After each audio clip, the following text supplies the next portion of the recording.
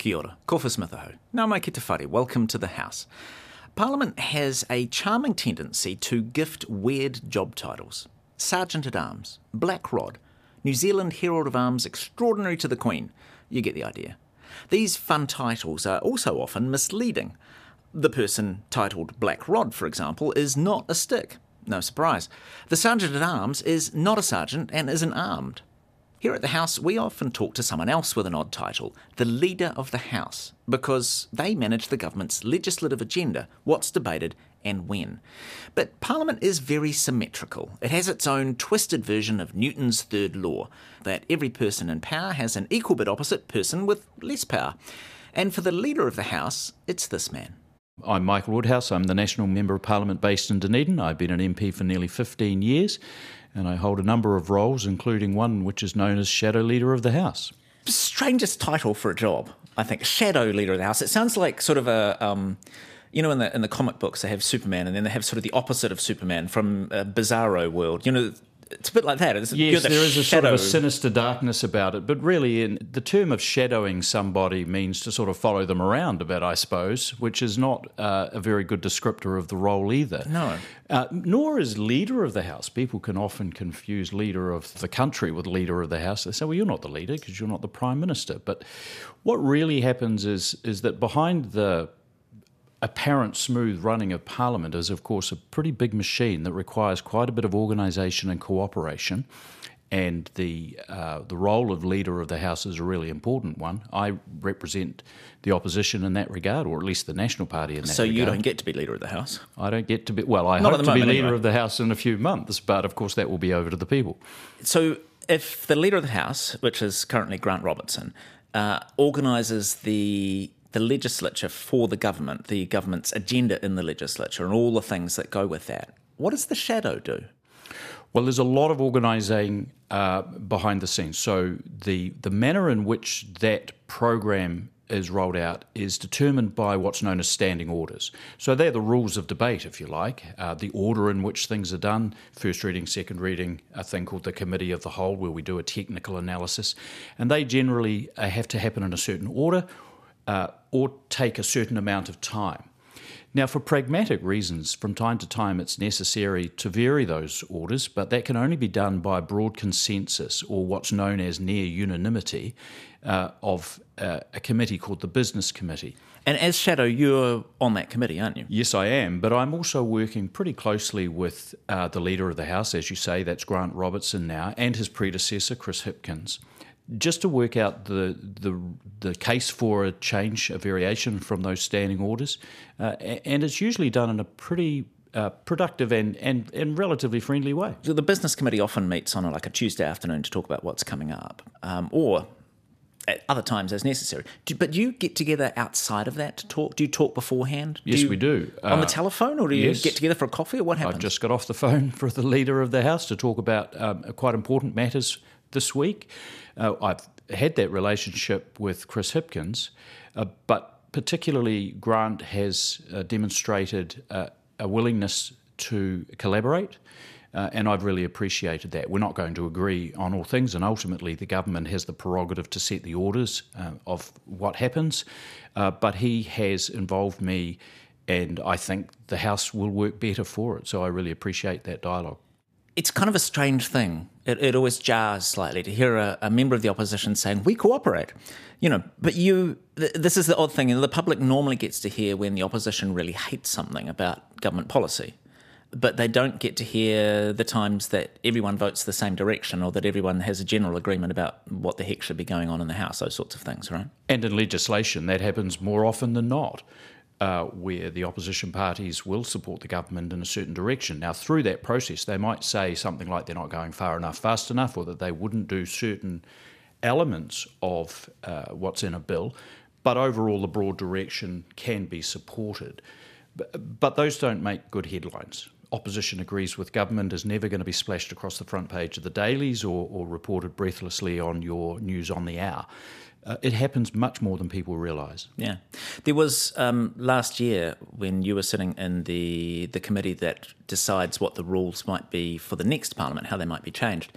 You were describing to someone that was submitting to that committee the amount of time that you agree with the government. And you were saying, like there were about 30% of bills maybe that you would die in a ditch over. Mm-hmm. But then there were some more that you would change. But actually there was a significant amount that you would have passed anyway, right? Or a version of them. And of course, for the first couple of years after the change of government, a lot of the business on what they call the order paper, the program for the government's bills, were actually prepared and developed by the previous national government. And if there is a change of government in the future, that will be the same in reverse. What the National Party does is it takes an approach of we'll fight the government on the things that we believe are absolutely vital, and that will often prolong debates, particularly in that stage of a bill's passage called the Committee of the Whole House. That's where members take a very forensic technical approach to the sections of the bill and will propose amendments to it and quiz the minister in charge of the bill about it.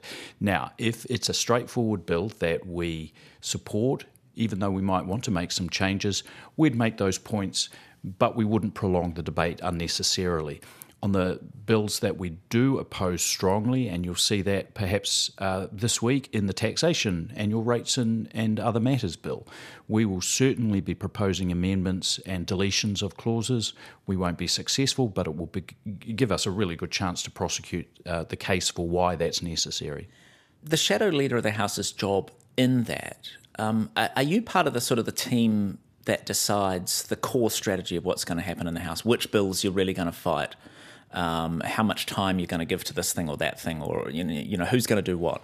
Yeah, there is a team of tacticians of which the shadow leader and my deputy are part. The whips are also involved in that, but their role probably is more in carrying out that broad direction, and so they will allocate speakers and time to those speeches according to how we're going to approach the week. Yeah. You're in the House like the whips are. You're in the House a lot. Yeah. The shadow leader of the House. Much more time than the leader of the House would spend in the House because they also have, a ministry to run along the side. But you do a lot of the grunt work on debating as a result of that, right? Yeah, so I think there's two dimensions to that. One is I keep a weather eye on the House and what's going on, so I'll be rostered from time to time. I'll be speaking on bills for which I have responsibility, but then I'll keep in close contact with the whips and what's going on just to get a sense of how progress is going.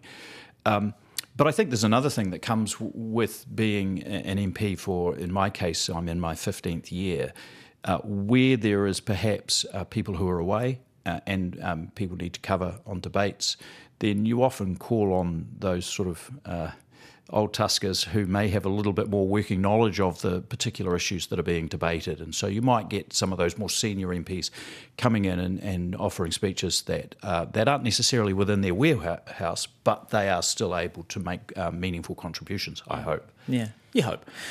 There's a second thing you do in the House as the shadow, and that is particularly be the guy in the forefront when something has to be brought up with the Speaker. You're the most likely point of order man, right? That's right. Those are called points of order, and as we've talked about, there is a set of rules for debate known as the standing orders, and the Speaker over many, many years has issued rulings on that. So there's another big, thick book called Speaker's Rulings. And it really is thick, yep. And so I guess I'm a bit of a geek when it comes to the rules of the House. You can say it. You're a geek when it comes to... That's right. And so I've got a good working knowledge of that. So what you will see is, generally speaking, the leader or shadow leader and the respective whips of parties delegated the task, I guess, of pulling up potential breaches of standing orders or highlighting areas where the Speaker might want to take a closer look at the way in which, for example, question time would be going. It's not a rule, but it is a convention that those sorts of contributions are left to the House leader and the whip.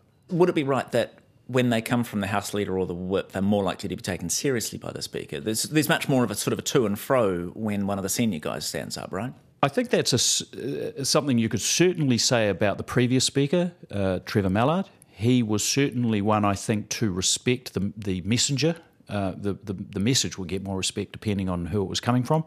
And if it was coming from others, it may have been treated with perhaps less respect on the basis that it might have been flippant or wide of the mark.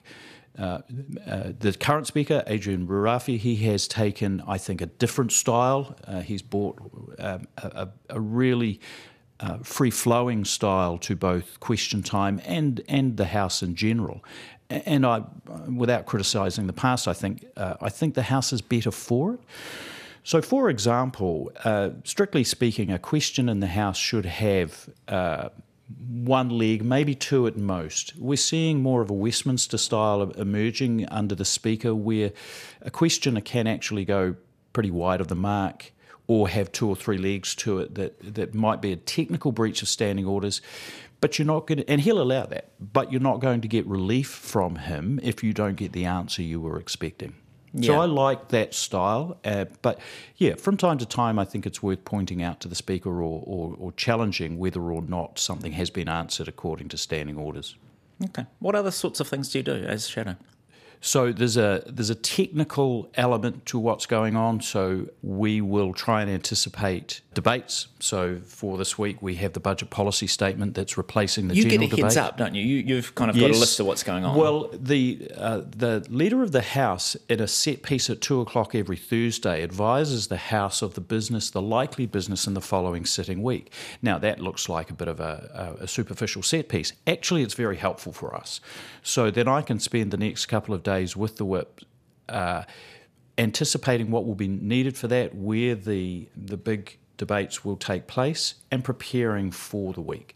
So, that's quite important. I communicate with caucus colleagues about what they can expect in the week ahead. So, for example, in the week coming up, we have emergency legislation related to the cyclone. Now, the bill that will be debated on Tuesday afternoon didn't exist last Thursday when the House Leader indicated that would be coming up. So I worked with Grant Robertson to make sure that we could get a draft of that as soon as it was in final draft stage. I could get that out to the relevant spokespeople so that they could get a sense of whether or not the bill could be supported. And then I worked with both them and the Whip's office to highlight when they may be needing to be present in the House, where we might expedite a shorter process.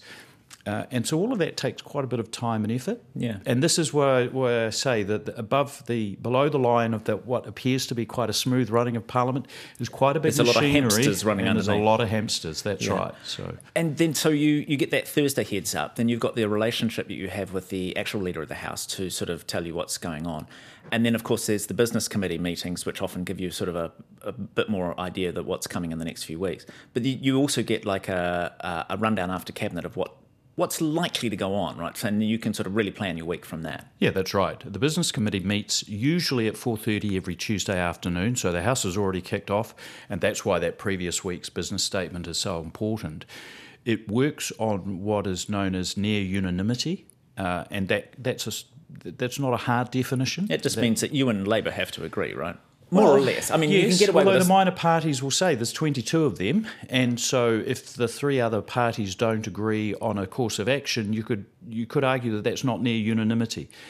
We try as much as possible to get all of the parties agreeing on procedural matters, but that's an important part of making sure that the House is running smoothly, and indeed our very system of government and our electoral system being an MMP system will mean that those minor parties will always need to have a say, and we shouldn't forget. I'm constantly reminded by the Greens and ACT that they have a voice and they should be heard as well, and that's a very important reminder for me sometimes. Yeah.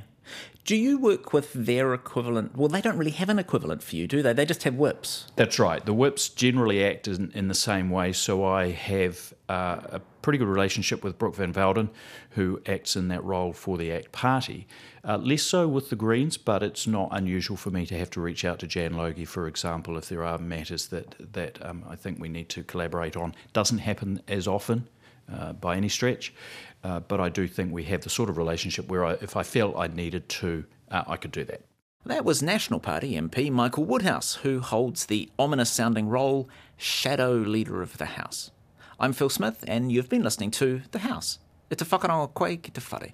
This program is produced with funding from Parliament. Mā te wā.